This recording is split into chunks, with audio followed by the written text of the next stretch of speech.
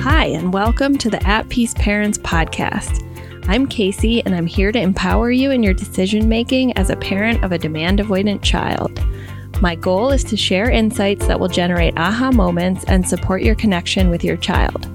I'm a mom of two amazing little boys, one of whom is PDA, and I've worked with hundreds of parents just like you to teach them how to lead their child out of burnout and find the clarity, peace, and sense of community they need.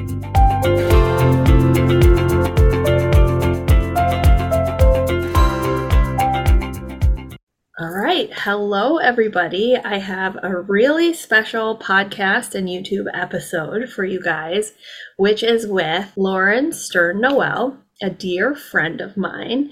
And she has been working with autistic children and children with developmental disabilities for over 20 years. And I'm just going to read a little bit of her bio. She's a credentialed developmental therapist through the Illinois Early Intervention Program, a certified infant mental health specialist through Erickson Institute, and a fellows level certificate DIR floor-time therapist. Lauren earned a bachelor degree in psychology from the University of Michigan, just like me, except my degree was in Spanish, and a master's degree in child development from Tufts University. So Lauren and I met and became friends in Salamanca, Spain, when we were both learning Spanish, and have kept in touch ever since. But today we're going to talk about how Lauren was so instrumental in my journey with Cooper and some of her reflections on him moving into burnout, and when I went to visit Lauren to get my first dose of real support and information about different parenting styles that weren't behavioral, which largely came from, not reading books, but her inviting me into her home with Cooper in Chicago for 4 days and having the opportunity to observe her parenting her own son and seeing a very different way of doing so than I was doing, which at the time was 1, 2, 3 magic. So without further ado, this is Lauren. And Lauren, you have so much experience with working with neurodivergent kiddos and kiddos with developmental disabilities, but you also have experience as a mom of a neurodivergent kiddo. So I'd love for you to just add on to what I've said in terms of your parenting experience. Thank you. Thank you. Yeah, it has been a journey. I think a pretty complicated journey as both a professional and a mother. I had many conversations with other professionals in a similar boat, and it feels like no matter how much we know that it's not our fault, we have all the training and this is our passion and this is what we chose to study and work in this field, and we still ended up with a child with differences. And my child is diagnosed as gifted, so he has very advanced cognitive and verbal skills. And the social emotional world for him is just, it's not as easy. And so the level of frustration is pretty high. And so we also experience in our home emotional regulation and how to support it. And having two parents that have kind of a different approach and different understanding, and how do we navigate that? So I feel you on many different levels. Yeah, and you also have a daughter. I do have a daughter, yes. Who's how old? She's 5. She's in kindergarten. Yeah. And we're very lucky in that she's thriving, which is wonderful for her and hard for her brother to see that life comes very easy for her and he has to work a bit harder. He loves school, he's got friends, but he has to work harder, and adds another element of disharmony in the home sometimes. Yeah, absolutely. So how old is your son? Can you share with the listener? Yeah, yes, he is 8, almost 9. So he and Cooper are almost the same age. Yeah, and William is 5. So we have a very similar split.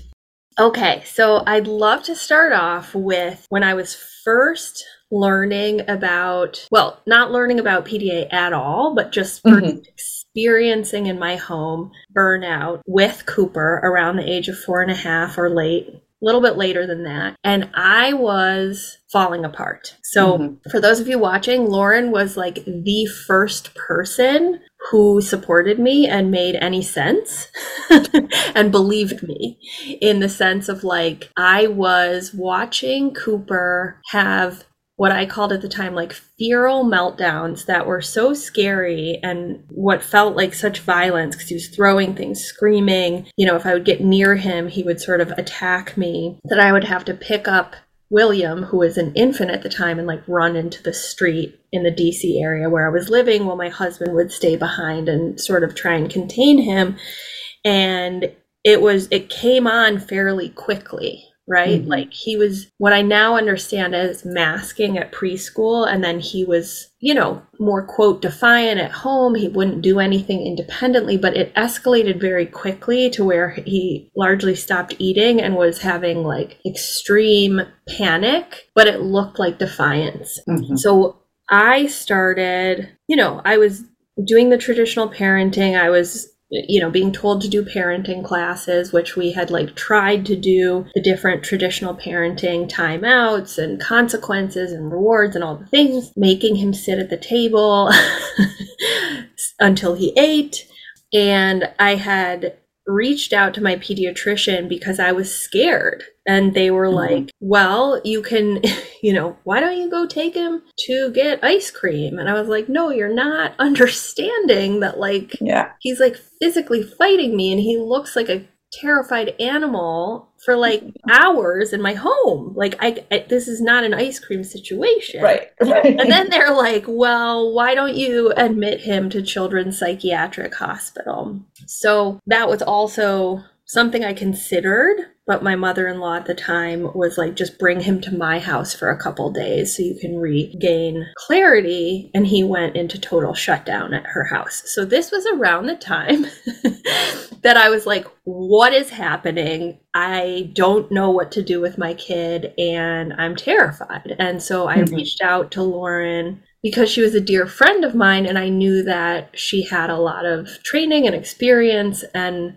work with children with developmental disabilities and differences. So before we go any further, I'd love to hear like your version, or like what you remember from this time. Because I was living in the DC area, you were in Chicago, like from a friend standpoint and then from a professional standpoint.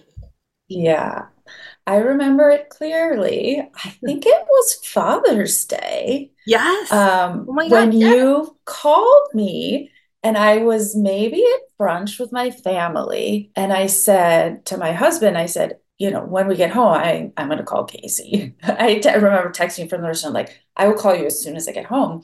And I was hearing your story, and I heard you say that one of the recommendations was that you take your child to, you know, a psychiatric hospital. And that, as a friend, broke my heart for many reasons. But the biggest reason was I felt like you weren't being heard and that you weren't being helped. So I felt, from a friend perspective, like sort of angry on your behalf that you, Thanks, here you are, you're welcome, girl. I mean, I remember feeling it. I'm sitting on the couch, and we're talking, and I, you know, probably said a bad word, and I thought, like, why is nobody helping this family? And that was my sort of visceral reaction. Yeah, thanks for getting angry on my part. I appreciate that.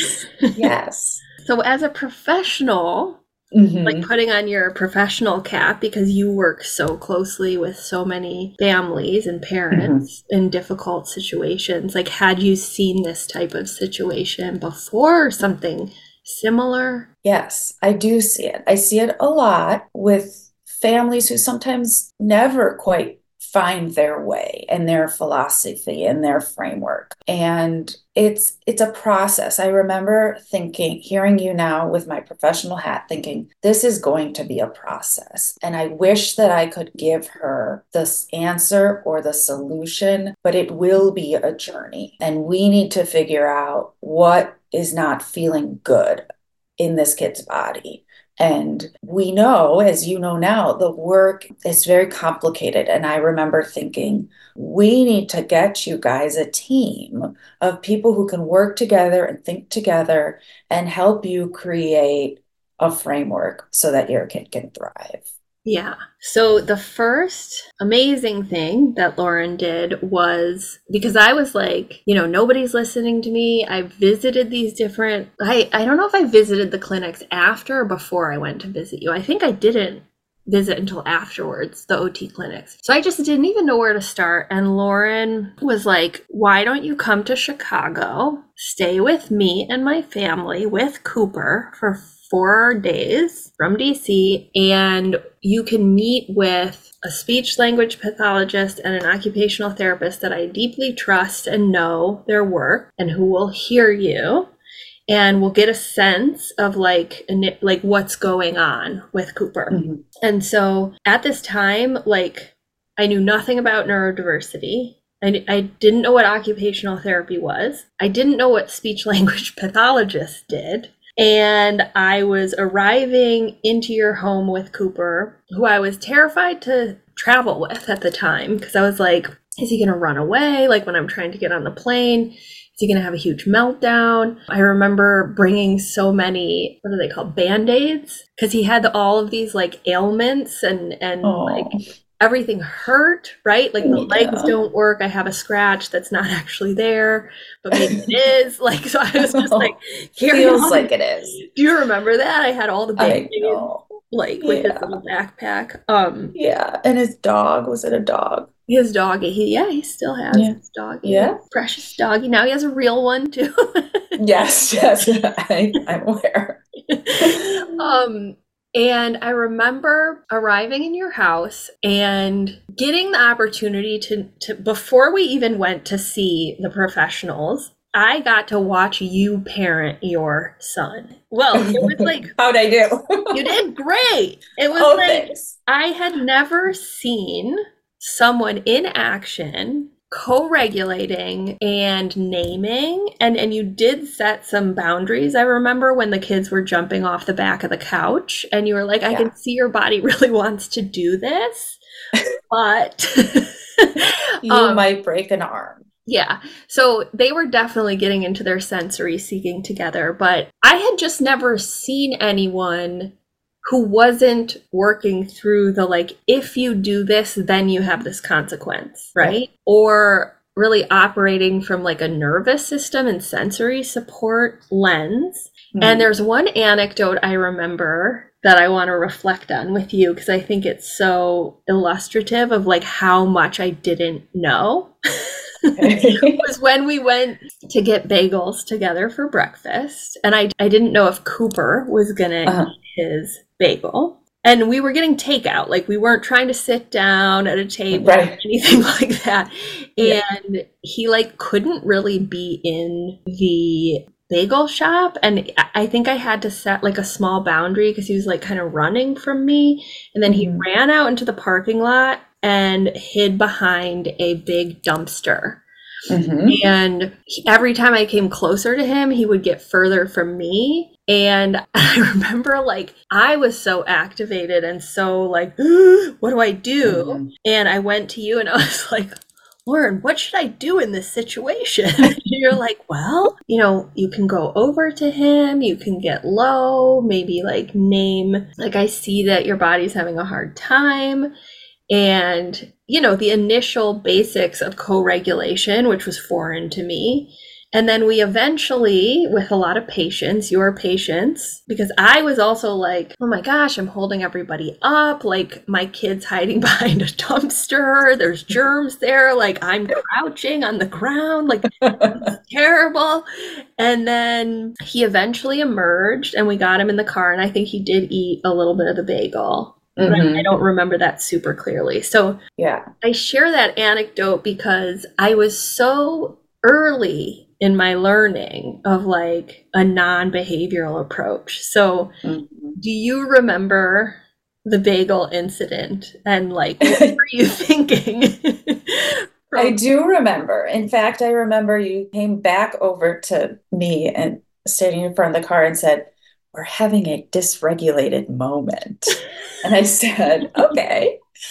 And it was like Um, the first time I had used that word too. I was really proud of you. Thank you. I Yeah, was like, you it's did. Yeah. he's dysregulated instead of being like he's having a temper tantrum. And I think, we gave him some time and some space. And I think he was also kind of trying to do the work on getting himself back together. And I asked you, I said, do you know, like, is something wrong? Or and I think you said something about he doesn't want to eat the bagel or something. And I said, or he wants to hold the bagel. And I said, Oh can yeah. he hold the bagel? And you said, I guess. And I said, well, he can hold the bagel.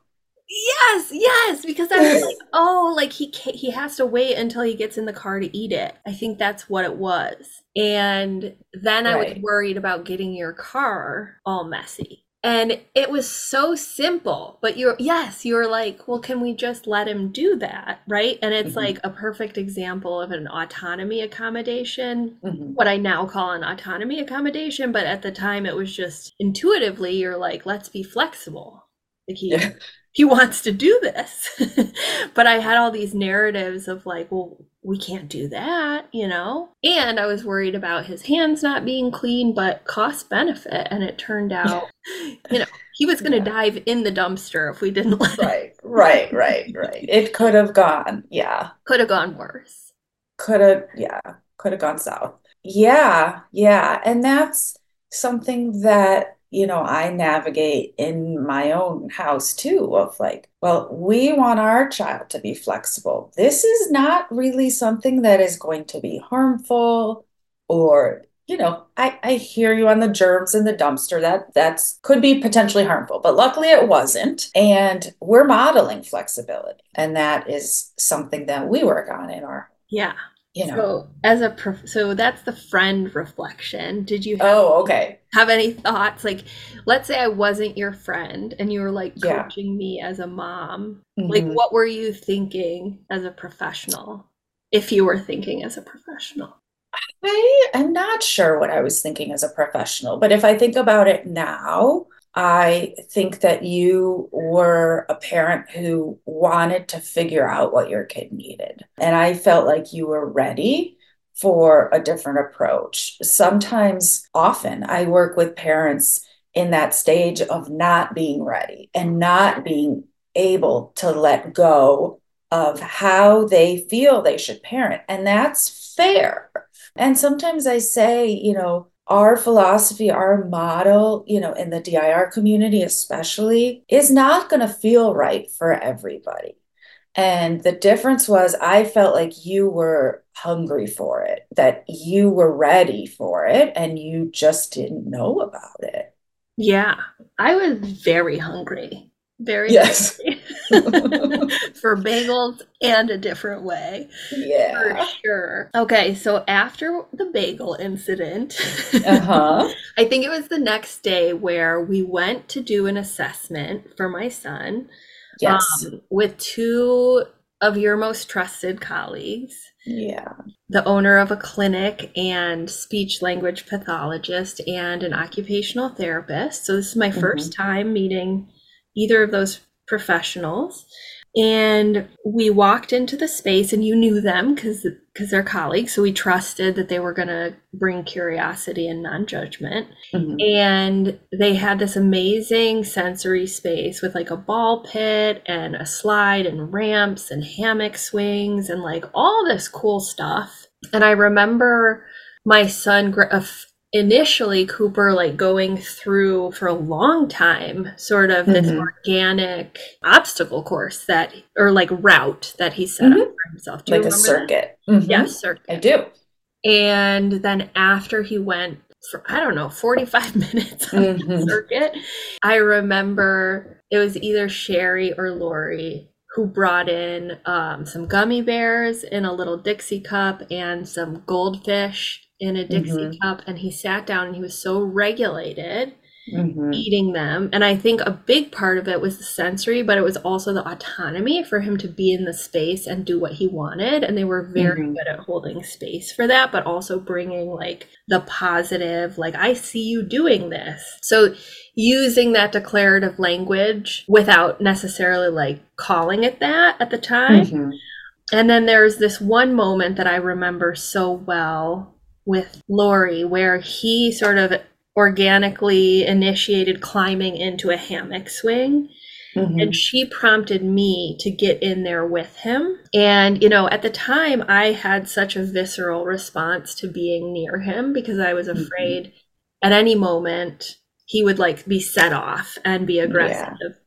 And but she prompted me gently, and she's like encouraging me to get closer to him. And so I was laying side by side, and like he put his cheek against mine, and she pointed out the connection to me. And I had this aha moment of like, oh, like that's connection for us. Like I Hmm. didn't even think of it like that. And so that was like a glimmer to me in that moment. So it was this beautiful opportunity to see him through different eyes. Like, Mm. because when I was in your home, you were seeing him through such compassionate eyes and, you Mm. know, initiating play with him and encouraging his play with your son, which his play skills were delayed, as we talked about, or in some cases non existent. But also Lori and Sherry just seeing him with such joy, you know, like they were like happy to be there with him and he Yeah. didn't have any meltdowns. So I'm wondering like what do you remember about that? It must have been a 2.5 hour Yes. We session. I mean, it we was a were there long. for quite a while. Yeah. Yeah. I didn't know the part about him being in the Lycra swing or the hammock with you. I couldn't see in there. So when you talked about that, it just was so it's powerful. And I'm glad you had that with him. And I'm glad Lori, the OT, could hold that for you guys. And sometimes that's the professionals, just have to do something so minor. And it's sort of like an aha moment, right? Like, oh, connection doesn't have to be verbal. He doesn't have to say, I love you. Yeah. He can lay with you and show you, I need this, mom. And my behavior is pushing you away. But what I'm really seeking is connection, which is so hard to grapple with as a parent. Yeah. So I digress, but thanks for sharing that because I was there and I didn't even see that. Yeah. I So mean, I was inside the hammock swing. yeah, yeah, yeah. And I was probably talking with Sherry, and so I'm glad you had that. That's kind of your moment, I think, where it started to solidify and it started to feel good. Yeah, I was a little worried that you were going to want sort of an answer. I feel like we walked out of there without an answer because there's really no answer, right? These aren't professionals that are going to be able to see him every week and kind of grow with him and be a part of your story because you don't live there. And so I see it as it was sort of a jumping off point. I was worried that, the friend side of me, that it wouldn't feel like enough for you. And I'm now feeling, oh my gosh, I told this woman to bring her child to me to Chicago. And, I introduced her to my best people. And what if it doesn't feel right? Well, thank you for taking the risk. Yeah. I Thank mean, you because, for, well, I did learn though about sensory systems and yeah. occupational therapy, and and connection and non behavioral approaches. And like, I'm not an expert in DIR floor time, and we're going to talk a little bit about this next. But from my understanding, correct me if I'm wrong, like, one of the things that makes the developmental individual differences relationship based play or floor time approach so powerful is that it kind of transcends diagnostic categories, right? Like you don't have to know exactly the label or the diagnosis to apply that lens, right? Am I right Mhm. about that? Or Absolutely, absolutely. And I say that to families all of the time. Initially the model was developed based on primarily children with autism. And so parents consult the Google, as they often do when they're Yeah. trying to figure out what's Dr. happening with their Google. kids. And I say, this model is how I personally interact with children, with my own children, with my neurotypical child. This is how I connect with children. You might read research about how it's very good for children with autism, but it has nothing to do with autism. I think that it is a very healthy way to engage with children and help them figure out who they are and figure out the world. Yeah. So can you tell me a little bit, like practically, what that looks like? Like when you work with a child through this lens, Mhm. let's say, because I know you've worked with PDA kids, whether or not Mhm. we called them that, right? So like, Exactly. what does it look like in a session, like when you're working directly with a kid where there isn't necessarily a diagnosis, and like how does this approach work practically Mhm. for you? Yeah, yeah. Well, I think there are levels in the floor time model, and the first level is regulation. And so I always come into a session trying to remember and hold on to, are we regulated? Especially for our children who are very verbal, like children with PDA often are. We can be fooled into thinking they're regulated because they're talking about something, and maybe they're not screaming, crying, throwing, but internally they're dysregulated. They're not in their green pathway, which is, cool, calm, collected, ready to learn, ready to play, social engagement system activated. And so that's sort of my first kind of key point, is that dysregulation can look like many different things. And I can't move up the developmental ladder. I can't expect engagement and high levels of cognitive processing if we're really not 100% regulated. So the DIR floor time model is this kind of nice ladder of where children should their trajectory in terms of social emotional development. And sometimes we're at level 6 where we're, symbolic play and we're engaged, and we have to go all the way back to regulation to the first level. So if we're regulated, it's still a lot about following the child's lead.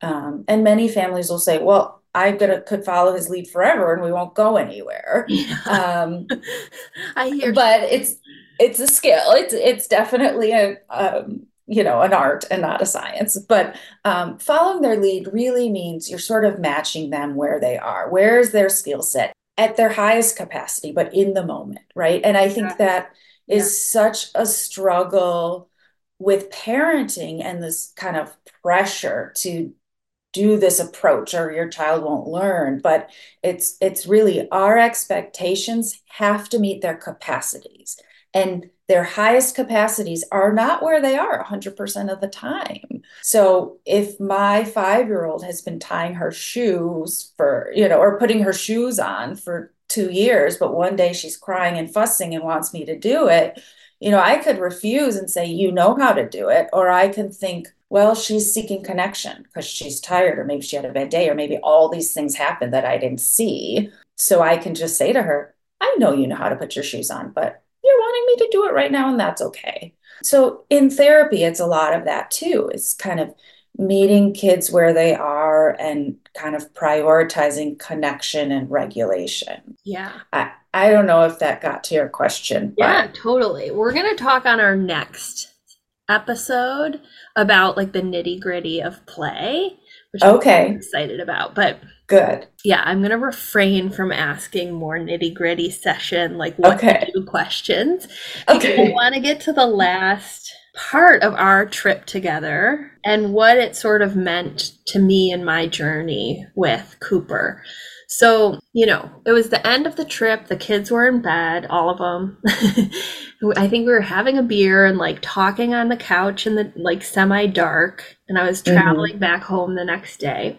Oh, I think you had given me some books. And so I was like intellectually curious about like, well, why wouldn't everyone just use this approach? Like, this seems better, right? Like, I think I was in that vein of things because I had seen how much better Cooper did just in the 4 days of that co-regulation and not sort of punishing or consequencing. So I asked you, like, okay, like, what's the difference between DIR floor time and ABA, and why is ABA so dominant and often offered as the only option to parents, like as from a therapist or a pediatrician or a doctor, especially if they're diagnosed with autism. And you explained to me about like the evidence base, and I had this like aha moment of like, well, of course DIR floor time doesn't have this huge evidence base that they can draw causality from, because if you're meeting each individual child where they are and fluctuating your practice with their nervous system, it's hard to have comparable data points in a large sample. Whereas if you're just measuring the same protocols of like, if you do this, you get rewarded with this, and then we measure like, did you do the thing? You can create enormous data sets, right? And the same divide exists in my discipline. At the time, I was still working as a social scientist, which was political science, right? And there was this big divide between like, qualitative methods that are perfect for an individual case, which I think as a parent, we're always working with individual cases and not large data samples. So we use ethnography, participant observation, interviews, like deep case study, and we get so much more information on that one thing we're trying to figure out. And then we situate it within a large data set. And so there's a place for both, but like the division in my discipline, I just drew that analogy to what I was learning about your field. And I was like, oh, okay. Like, I don't need to worry about the fact that there's less, quote, evidence-based research if there's this analogy to what I already know about my own discipline and sort of disagree with. Like, I did both qualitative and quantitative work. But when I really wanted to understand the humanness, was absolutely unique to that one case, right? So I hope I'm not getting too like abstract, but that's how my brain processed it. And it like made sense to me, like totally made sense to me logically, intellectually, and from what I had seen in our 4 days together and seen how Sherry and Lori worked, etc. So I'd love to hear, before we say goodbye, your thoughts and experience with ABA versus a more developmental differences perspective and more play-oriented work. You know how strongly I feel about the DIR floor time approach. And so I cannot speak objectively, but I can speak to my experience. And I remember because you're doing it after college. Remember? I was. So after we graduated from the University of Michigan, me with my little psychology degree from a very large university, I thought, well, what am I going to do now? So I find myself in Boston working at a residential school, basically, a residential facility for children with severe autism. And if children, these boys that I worked with were teenagers, but if children have to be in residential care, you can imagine how kind of complicated things were to get to this point, right? And so this residential facility was an ABA school. And so here I was, with my fresh out of college with my degree, and I'm doing ABA in this residential facility. And I'm thinking, this does not make sense to me. We are helping get rid of behaviors, but what are we giving? What are we teaching? We're just sort of trying to get rid of behaviors. And it felt very sort of antiquated to me. And it is a behavioral model. It sort of was born from behaviorism. And I completely understood that some children absolutely had to be there because it just wasn't safe for them to be anywhere else. But as I was doing it, I thought to myself, I could do a year, I will finish out the year, and then I've got to find something different because just what did I know as a 22-year-old, but I just knew that it didn't feel right. And so then I went in the complete opposite direction and started early intervention with babies and supporting families around development. So I clearly have strong opinions. Let's hear them, girl. So, so you want to know what I feel the difference is, or the approach, or Well, maybe we could just why I feel start more with, strongly. okay, so like let's think about it from like the perspective of a parent. Okay. It's like this is the only evidence-based thing, Hmm. and my pediatrician told me to do it. And like, Yeah. how does that make you feel as a professional? Yeah. So my usual response, because this comes up a lot, is, well, ABA is empirically based. There's a lot of research around it. It is very intensive. So families feel like they're getting a lot of support. It's very intensive versus, an hour a week you might spend in occupational therapy or speech therapy. And it is, as you can imagine, what insurance wants to pay for because of the data. Insurance, it's much more in the medical realm, and it's not necessarily best practice. There are providers out there I know are much more open-minded. They're trained in ABA, but they want to understand development. They want to help kids build skills that are kind of functional and important. But as generally speaking, the model really looks at getting rid of behaviors without understanding kind of the why behind them. And that is sort of the crux of my field, is why, why was Cooper behind the dumpster, right? And the ABA would set a limit and a consequence. And if you don't get out of the dumpster, or he wasn't inside, well, if you don't get out from behind the dumpster, you're going to lose your this or your that. And that's fine. If parents need that model, then they can have that model. You, Casey, were really ready to do the emotional work within yourself so that you could get a plan together for Cooper. It is very hard for a lot of parents, and this is completely, without judgment, to get there emotionally. And it is much easier to follow a rubric, to do what someone is telling you to do, and you do see results, but they're not necessarily lifelong results. It's not necessarily results where kids feel good and confident and regulated. It is very hard to do the work that you've done, Casey.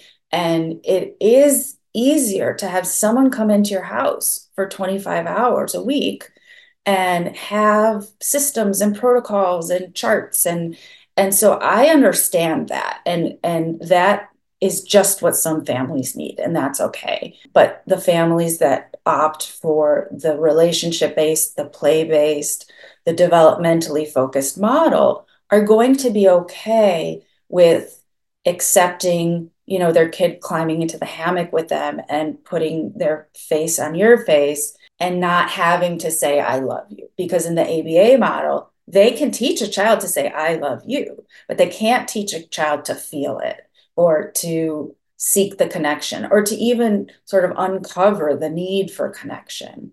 So I really could talk about this all day, and I promise I won't. But Yeah.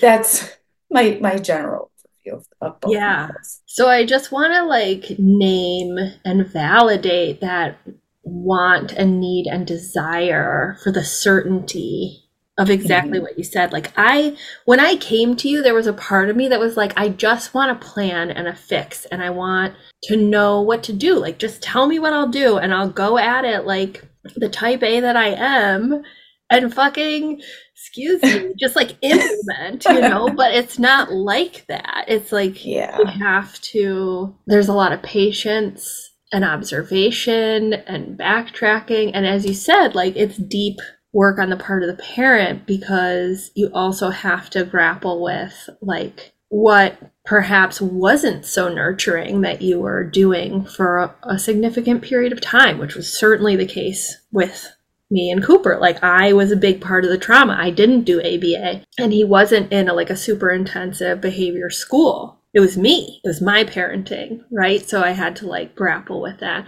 I also want to say, I agree with you. Like, there are some ABA spaces that are really different and working within the insurance model, but applying more of the sensory and developmental approaches. So Yes. there's no judgment of parents who choose this, but it's an invitation to understand that the quote evidence base doesn't necessarily mean it's the best fit for the kid, especially a PDA kid, because if you think of the root cause of what activates the nervous system, it's someone putting themselves above them or a lack of autonomy, choice, freedom. And can you imagine if we had been behind the dumpster and I was like, if you don't get out from behind the dumpster, which is what I wanted to do, you can't have your bagel? Oh, I mean, he would have run into the street. I would have had to carry him. It would have been, yeah. It's complicated. The floor time model is really about holding the family emotionally through the process as well. And I applaud the ABA field for, evolving. I think they really are, it's evolving. But I also want families to know that there is another option, and it's hard. It's qualitative, and I understand that parents want to see results, They and want them it's right away. exactly. And everything we're doing in my work with parents as well, and your work, it's long term. It really takes time. Right. Yeah. What I want is for parents to just have another choice that's covered by insurance. And if it needs to be more intensive, because so often the barrier is either the parents don't know about another way, or they know, but they don't have insurance coverage, or, their kid can't attend school. And so the only alternative is an ABA 20 hours a week. So structurally, what I'd like to see is just another option covered by insurance, which is more sensory and nervous system and relationship based, like floor time. Yeah, let's keep working on that because I'm right there with you. Yeah, we'll keep doing it. Sounds good. It was so fun talking to you, my dear. Where can parents find you if they are in the Chicago area and want your services or training? What are some of the things you do and provide as a practitioner in the Chicago area? Well, I do home visiting. And so I don't have a clinic where, kids need to come and do the work. We do the work right at home. I do go into a lot of schools as well, or daycares, and support children in the context of their learning environment, their social environment. And that I think is pretty unique. I have been fortunate to build relationships with some pretty amazing schools who want providers to push in and support the child in the context of the group. So I love that part of the work. And certainly doing home visits with siblings and parents and childcare providers. And sometimes it's more consultative where families, whether it's because they moved away or constraints on schedules, we can certainly have consultative services where I'll do an observation. We will talk periodically and sort of brainstorm and troubleshoot and what's happened throughout the week. For professionals, I do a lot of professional development workshops. I do reflective supervision. So sometimes other professionals will work with me for more of kind of the training. Yeah. So I can be found on my website. My company is called Playtime Developmental Therapy. And the website is playtimekids.org. My email is Lauren@playtimekids. There you go. And and my numbers on the website and all that. And so, and families sometimes come to me just for a chat, and they don't have to sign up for services necessarily, but it's more of a guiding. Where do I go and where do I start? Yeah. So any of those things can happen. Awesome. Well, thank you. You're such a good resource. I wish we lived in the same town, but I at know. least We're we're both in the closer. Midwest now. Yeah, yeah. Thank you for having me. This was really special. Yeah, it was awesome. Thank you for your wisdom, and I'll see you in 2 weeks, my friend. Perfect. Sounds good. Okay, bye. Bye. Thanks everyone for being here with me at the At Peace Parents podcast. This is your source for all things related to understanding, supporting, accommodating, and advocating for your PDA child. To go deeper on any of these topics, check out my course offerings and masterclasses at the website www.atpeaceparents.com. To completely transform the way you think about and relate to your child and to bring peace and stability to your home, join us for the next cohort of the Paradigm Shift program.